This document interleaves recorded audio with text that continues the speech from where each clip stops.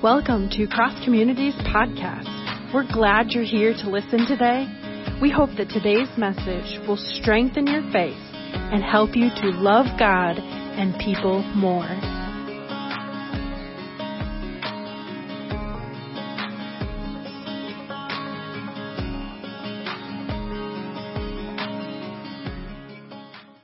If you have your Bibles, go ahead and open them. Open them to the book of 2 Timothy. 2 Timothy. Let's see if I can get it. I'm going to intentionally read from the New Living Translation today. And so I found out I don't have that Bible. I'm going to have to get that translation. So I have it on my phone. So I'm going to read from my phone today. So however you get your Bible, whether that's an app or in physical form as a book, go ahead and open your Bible to 2 Timothy chapter 3. We're just going to read a couple of verses. 2 Timothy chapter 3. We're going to begin at verse 16. Hear the word of the Lord this morning. All Scripture is inspired by God and is useful. Everybody say useful. Useful. To teach us what is true and to make us realize what is wrong in our lives. It corrects us when we are wrong and teaches us to do what is right. God uses it, that's Scripture, God uses it to prepare and equip His people. That's you, that's me, that's you online. To do every good work. This is the Word of God for the people of God. And our response is, thanks be to God. Well, many of you know Lori and I lived in Northern Ireland. It's been about 12 and a half years ago.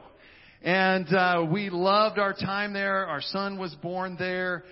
We just had a great time. And when you live in another country, you begin to notice things that are a little different from the country or the culture you were born and raised in. Now, this really isn't a cultural thing, but I found it interesting as I was thinking about this series called Family Vacation, this journey into knowing Jesus and to know Him more and more and more. And every day I would walk into work. We didn't own a car over there. We lived in the city of Belfast. And so if it was really raining, that means really raining, like yesterday's raining. If it's just misting, you just walk. And I think they learned how to walk so fast to avoid getting wet. Because I'm telling you, a granny with a walker could outwalk me in Belfast. They're fast. But in walking to and from, I would walk through the city center, and my job was on the other side of town. And they have this thing, I think they still have it, I don't know why. They have Travelocity like we do. They have those websites that you can book vacations on. But they have travel agencies. And travel agencies, as you walk by them, always have a glass window. But like we do here for real estate, where, they put up the things, what's for sale in the window. Have you ever done that? Like you go to South Haven, or like this week, Lori and I went over to New Buffalo, and we were looking at the properties and thinking, boy, if I only had $4.5 million, we could afford something over here. But they would do this with vacations, with travel. They would have these pictures of these beautiful sunsets or the beautiful beach overlook from wherever it was they were hoping to sell to you. And they would tell you about it. And that brochure that was pasted to that window would begin with, oh, look at where you are now. And that's about all they had to say, because you were standing probably in the rain. It was probably somewhere between 50 and 69 degrees. And it was cold. And you were wet. Look at where you are now. You could be here. You could be on this beach. And they would selling places to, you could be in the south of France. You could be on Ibiza, which is, an island off the coast of Spain, I think, or the Azores, or Greece, or Croatia, or Turkey, some place to just rest and relax. And you could go in, and the beautiful thing about it that I think is different than the website is you could make payments. You could put your vacation on layaway. Remember layaway? I'm really old, aren't I? You could pay just a little bit until you were ready and make those payments, and then you could take your vacation. Now, I think I'm thinking about vacation a lot because last year my vacation was putting up a fence with Jim DeYoung in my backyard because of COVID. But this series is about the spiritual journey. That in many ways, we are called to go on this lifelong adventure and journey with Jesus. And there are going to be some things that describe this journey as we walk through this time. Today is really just kind of the introduction of getting us into this journey. And I hope you'll plan to be here or online each week as we look at the phases and steps in this journey. And that first thing is that stirring of our hearts to know that the journey is needed. And so you and I, we all need that brochure in the window that tells us where we are and tells us where we can be and where we can go through Jesus' strength and power. And Paul today, in writing to Timothy, is saying that Scripture is, forgive the metaphor, but it is that brochure in the window. That, what does he say there? He says, that is useful to teach us what is true and make us realize what is wrong in our lives. To help you realize you're standing in the cold in the rain. But it goes on and says it corrects us when we're wrong and teaches us to God to do what is right. That invitation into the resurrection life. And not just a one-time moment where you confess your sins to Jesus, but that moment where you enter into a lifelong journey of Jesus, I want to know you and then know you more. That there's not an end to this. That this is a journey that we take with Jesus together. And this scripture that we are given is that, like that brochure in the travel agency window. It's inviting us, telling us where we are and where God is calling us to. And we're going to begin looking at that. Next week, we'll look at that where we are and where God is calling us to. And then we're going to look at the spiritual journey. And there are some big words that are thrown around in religious circles. You know, prevenient grace and justification, regeneration, adoption, sanctification, and so on and so forth. We're going to look deeply at those and what they mean in terms of the journey that you and I and you online are called to be a part of. And I hope you'll be a part of this. But today, we need to look at this brochure that we are given. Because there's some things that I believe we need to clarify as we move out in this journey together. And unfortunately, we have kind of taken the Bible and done some things that I don't believe it was intended for. So I want us to look at that. I want us to re-understand Scripture.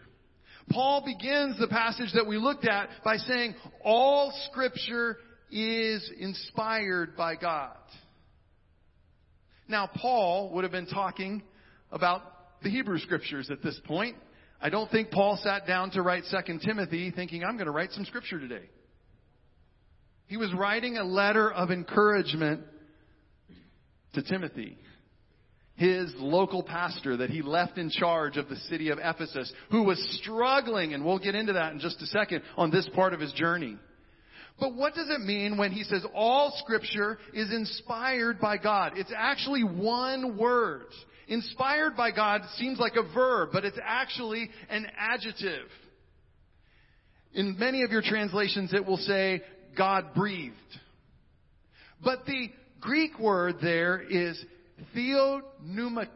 I want you to say that. Theopneumatos. Let's say that together. Ready? 1, 2, 3. Theopneumatos. Let's try it one more time. 1, 2, 3. Theopneumatos. Theo is the Greek word for God. Theo. Pneumatos is the word for spirits. It does mean breath, but it is the word for spirits. And so this really is about Scripture. All Scripture is God-spirited. God-inspirited. It means it's not just about God speaking words and some human being writing it down. It is that God takes those words and fills them with His Spirit so that it speaks to our human condition and calls us forward in our journey to know Jesus and then to know Him more. That's an important distinction. It may seem very small, but it is important. Because the truth is, sometimes we can be guilty of making the Bible into an idol. And so I want us to look at a few things that the Bible is not before we look at what the Bible is. Okay? The Bible is not something to be worshipped. It is not an idol. Let me say that again. For those of you online and in the back. The Bible is not to be worshipped. It is a gift that God uses through the power of His Spirit to call men and women to Himself. But it is not to be worshipped. As my friend Stefan Tibby. Do you remember Stefan? He came here a few years ago and led us on a prayer retreat. And beautiful man and wonderful man of God. But he said, sometimes I feel like the church is guilty of worshiping God the Father, Son, and Holy Bible. And so we need to hear this today. That while all Scripture is God-spirited, God-filled, it is not God in God's self. It is to be used as a gift. It is a beautiful gift that continues to lead people to Jesus. In fact, we in the Church of the Nazarene, our article of faith on Scripture says that we believe that it is inspired. That's the same word, inspirited, filled. The Old and New Testament, both the Hebrew Scriptures and the Greek New Testament, are inspired. They're filled with the Spirit. And we believe they are inerrant in all things pertaining to salvation. In other words, God has so filled these words with His Spirit that when we read them as human beings, it will always lead you to Jesus and salvation in Jesus. I love the theme, the mission verse of the Bible Project. Have any of you been on the Bible Project? They believe, this is what they say, they believe the Bible is one cohesive story that leads us to Jesus. It's a beautiful way of understanding Scripture. It is one coherent story that leads us to Jesus. That's what we mean when we say it is inerrant in all things pertaining to salvation. The Bible is always going to lead you to Jesus. It's a beautiful gift. We should read it. We should be reading it as often as we can. We should be studying it. We should be hearing from it, preaching from it every week. But it is not something to be worshipped. I didn't get an amen on that, so maybe that's sinking in. Next, I want you to know the Bible is not a history book or a science book. Now, does the Bible have history in it? Yes.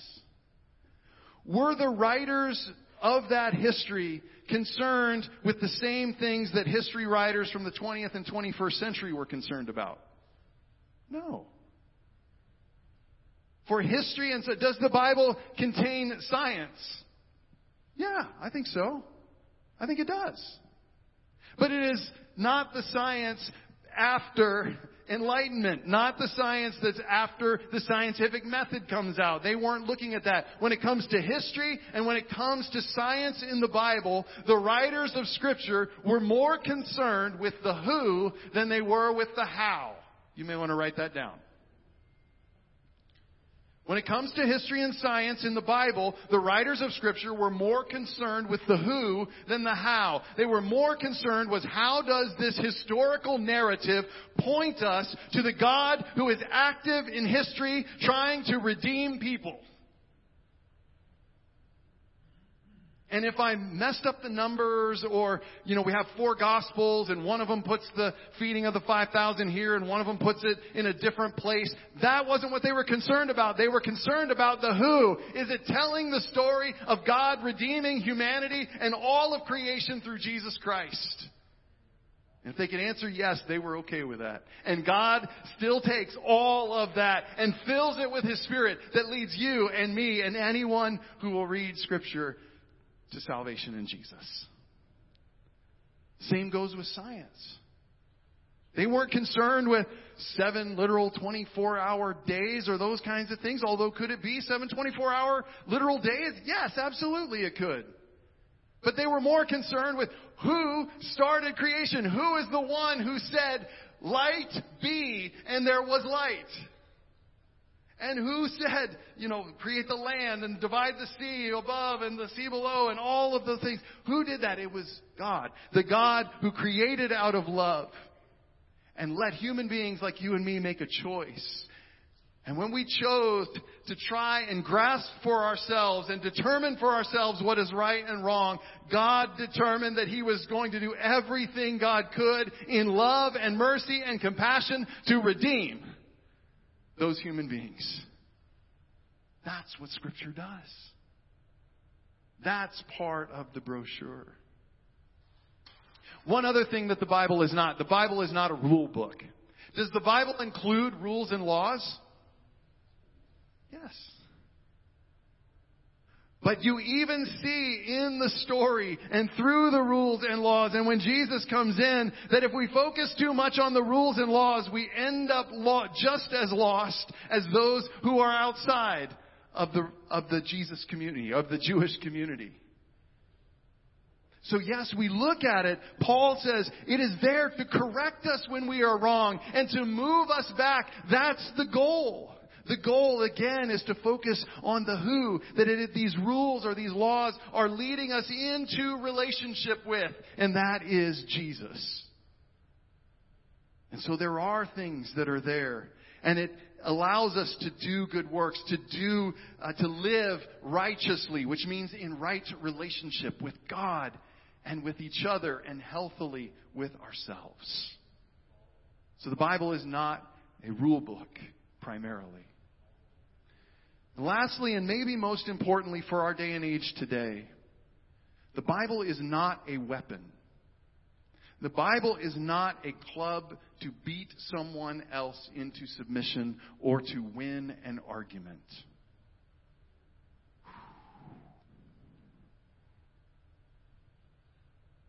Is that a tough one to hear this morning? Because in our polarized world, I have seen Bible verses used as weapons and clubs to try and win an argument, to beat an opponent, more in probably these last 6 years than in all my life. Now, in Scripture, I want to be fair. In Scripture, are there metaphors about the Word of God as a sword? Yes. It's in Ephesians. You can go read that. It's inspired. It's going to lead you. But what is Paul getting at there? First of all, he's in a Roman town that probably saw army parades filled with people dressed in armor every day of their lives. And so Paul took something that would be useful for them as a metaphor to try and help them understand what they needed for their spiritual journey. But what he was getting at was not that I'm going to use that sword of the Spirit, which it is called, on another human being. What Paul is saying, if you read the passages right before that in Ephesians, he's telling them, the Holy Spirit is calling you to a radically different way of life. You are no longer going to live by trying to grab as much power to control everything like Rome does. You are going to live in power that enables you to do great acts of service. And to live that way, you need protection. And so you need to put on the full armor. You need that breastplate of righteousness to protect your heart. You need that shield to extinguish the way that culture is going to come at you and come at you and come at you and try and take advantage of you. And yes, you need the Scripture that is God-breathed, that's going to remind you of the one who was raised to new life and has called you into new life. And you need to use that against those principalities and powers, those spiritual forces that are going to attack you for trying to live differently. But the Bible is not put here for you and for I to use as a weapon to win an argument. If you want to read the rest of 2 Timothy, you'll see that there are two guys that Paul is writing about that Timothy was struggling with because they were argumentative. And they were trying to argue their point, and they were splitting the church, and they were splitting that little community. And he's encouraging him, remember what you were taught. And remember that all Scripture is filled with the Spirit. And let it teach you, let it train you, let it help you as you go out to live in right relatedness with God and with others as the body of Christ. Okay, so if that's what the Bible is not, what is the Bible?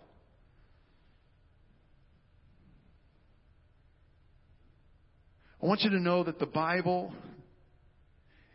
is a library of books to begin with. Genesis, Exodus, Leviticus, Numbers, Deuteronomy, all the way through to Revelation. It is a library of books that shows us a God who is determined. Write down determined. A God who is determined. These are all going to be D words, so you can remember this, okay? The Bible is a library of books that leads us to see fully and completely a God who is determined. A God who is determined to redeem human beings whom He created in love and wants to be in relationship with. And this God is so determined to redeem the world and redeem creation and redeem humanity that He sent His one and only Son to live among us. To show us the heart of God, His mercy, His compassion, His grace, the way that He corrects and changes and moves people, even the people that seem farthest from Him, into right relationship with Him. This Bible shows a library of books that helps us understand this God who is determined. Even to the point of dying on a cross for you online, for you in the pews, and for me, to enter into this journey of getting to know Him and then to know Him more. I hope that's good news for you. The next thing that this Bible is, it is a library of books that is very daring. Because what this story is going to tell you from Exodus and all the different ways that it tells you, from narrative, from historical narrative, through legal writings of the law and the Old Testament, through the prophets and on into the Gospels and into the writings, all of that story is being used to dare you to enter into the journey with this God who is so determined to redeem you and all of creation.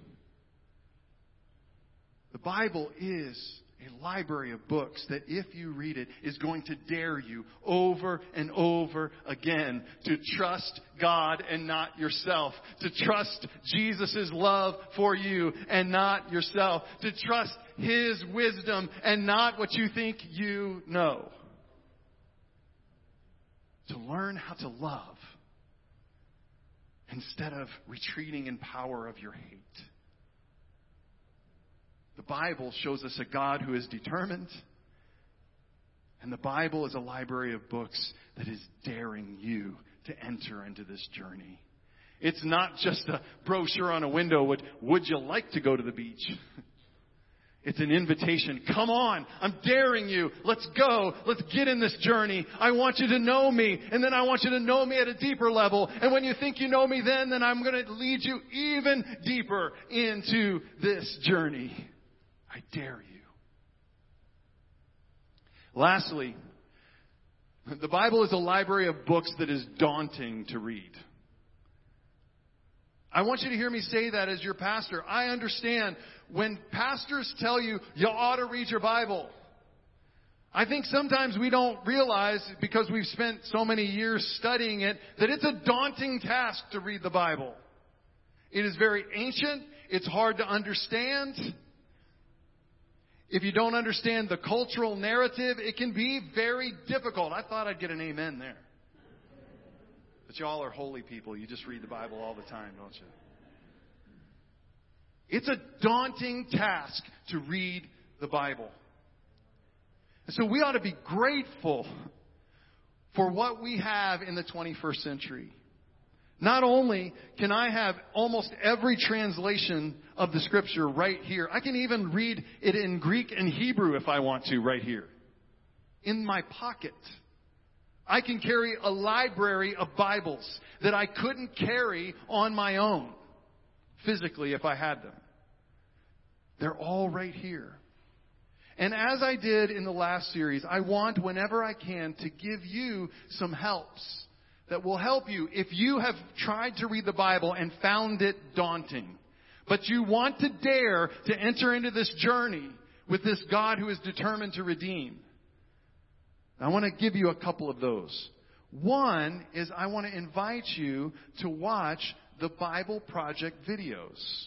We did this last year. I'm going to encourage you to do it again. It's the Bible Project, Old Testament and New Testament. And they go from Genesis right at the beginning. They go all the way through to Revelation. If the book itself is really large, they might break it into two. But if you started today and watched one in the morning and over breakfast, and one before you went to bed, you will finish just an overarching theme of each book of the Bible. You will finish the entire daunting Bible probably before we finish this series. They do one of those things where they draw out as they're explaining it, and it's good, solid content all the way through, and you get a good understanding. I started watching these with my kid when he was 10 years old.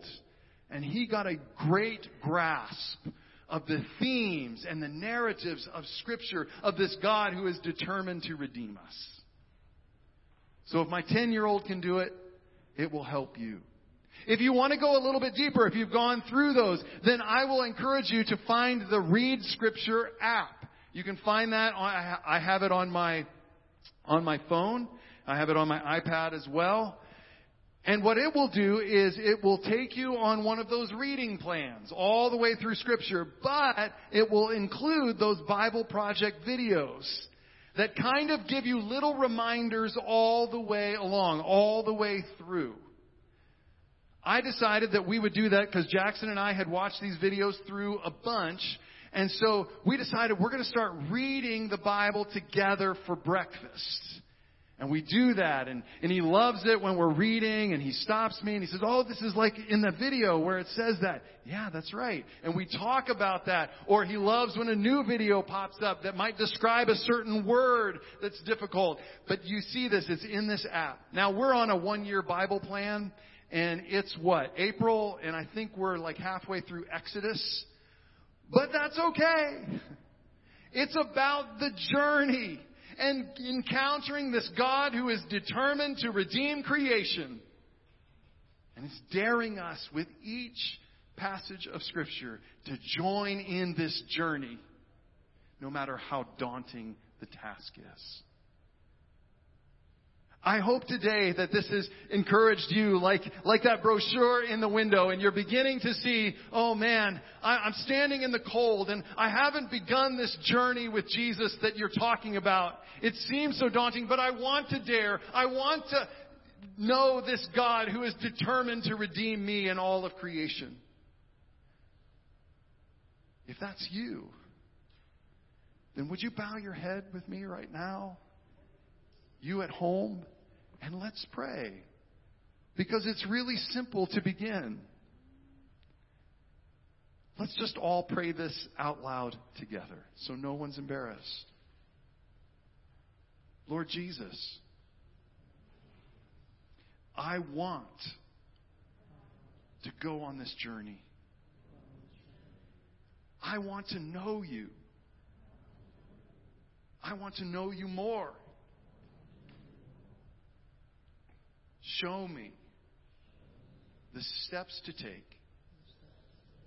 Lead me and help me to follow. I'm trusting you, Jesus. And I ask this in your name. Amen. I think it would be good for us to close today just by singing our new chorus together. So, Harold, if you can bring those words back.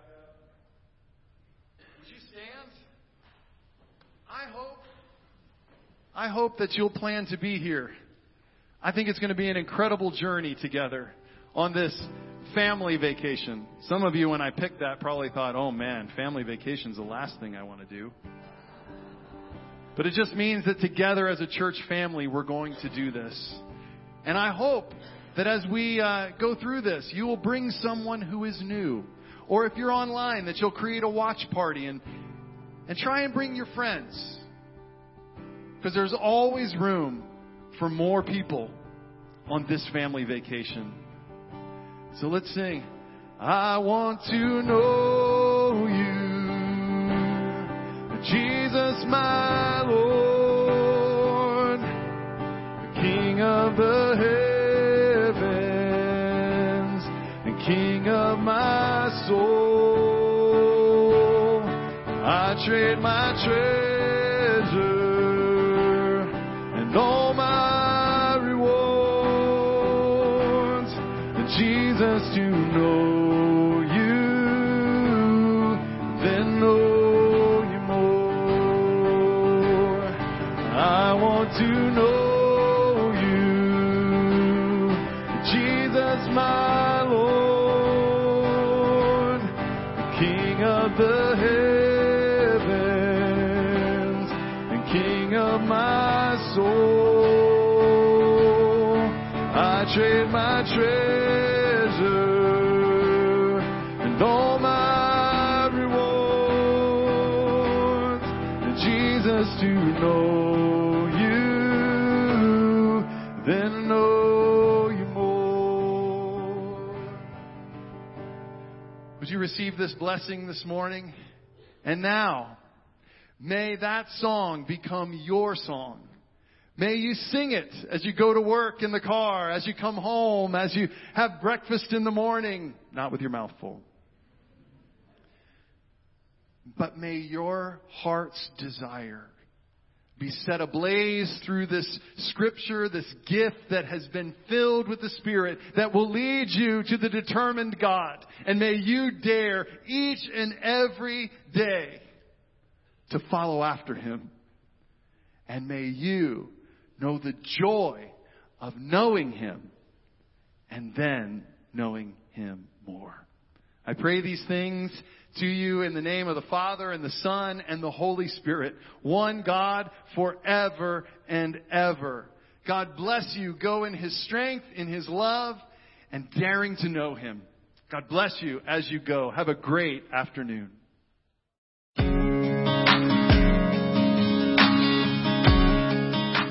Thank you for tuning in to Cross Communities Podcast. We hope you will join us next week.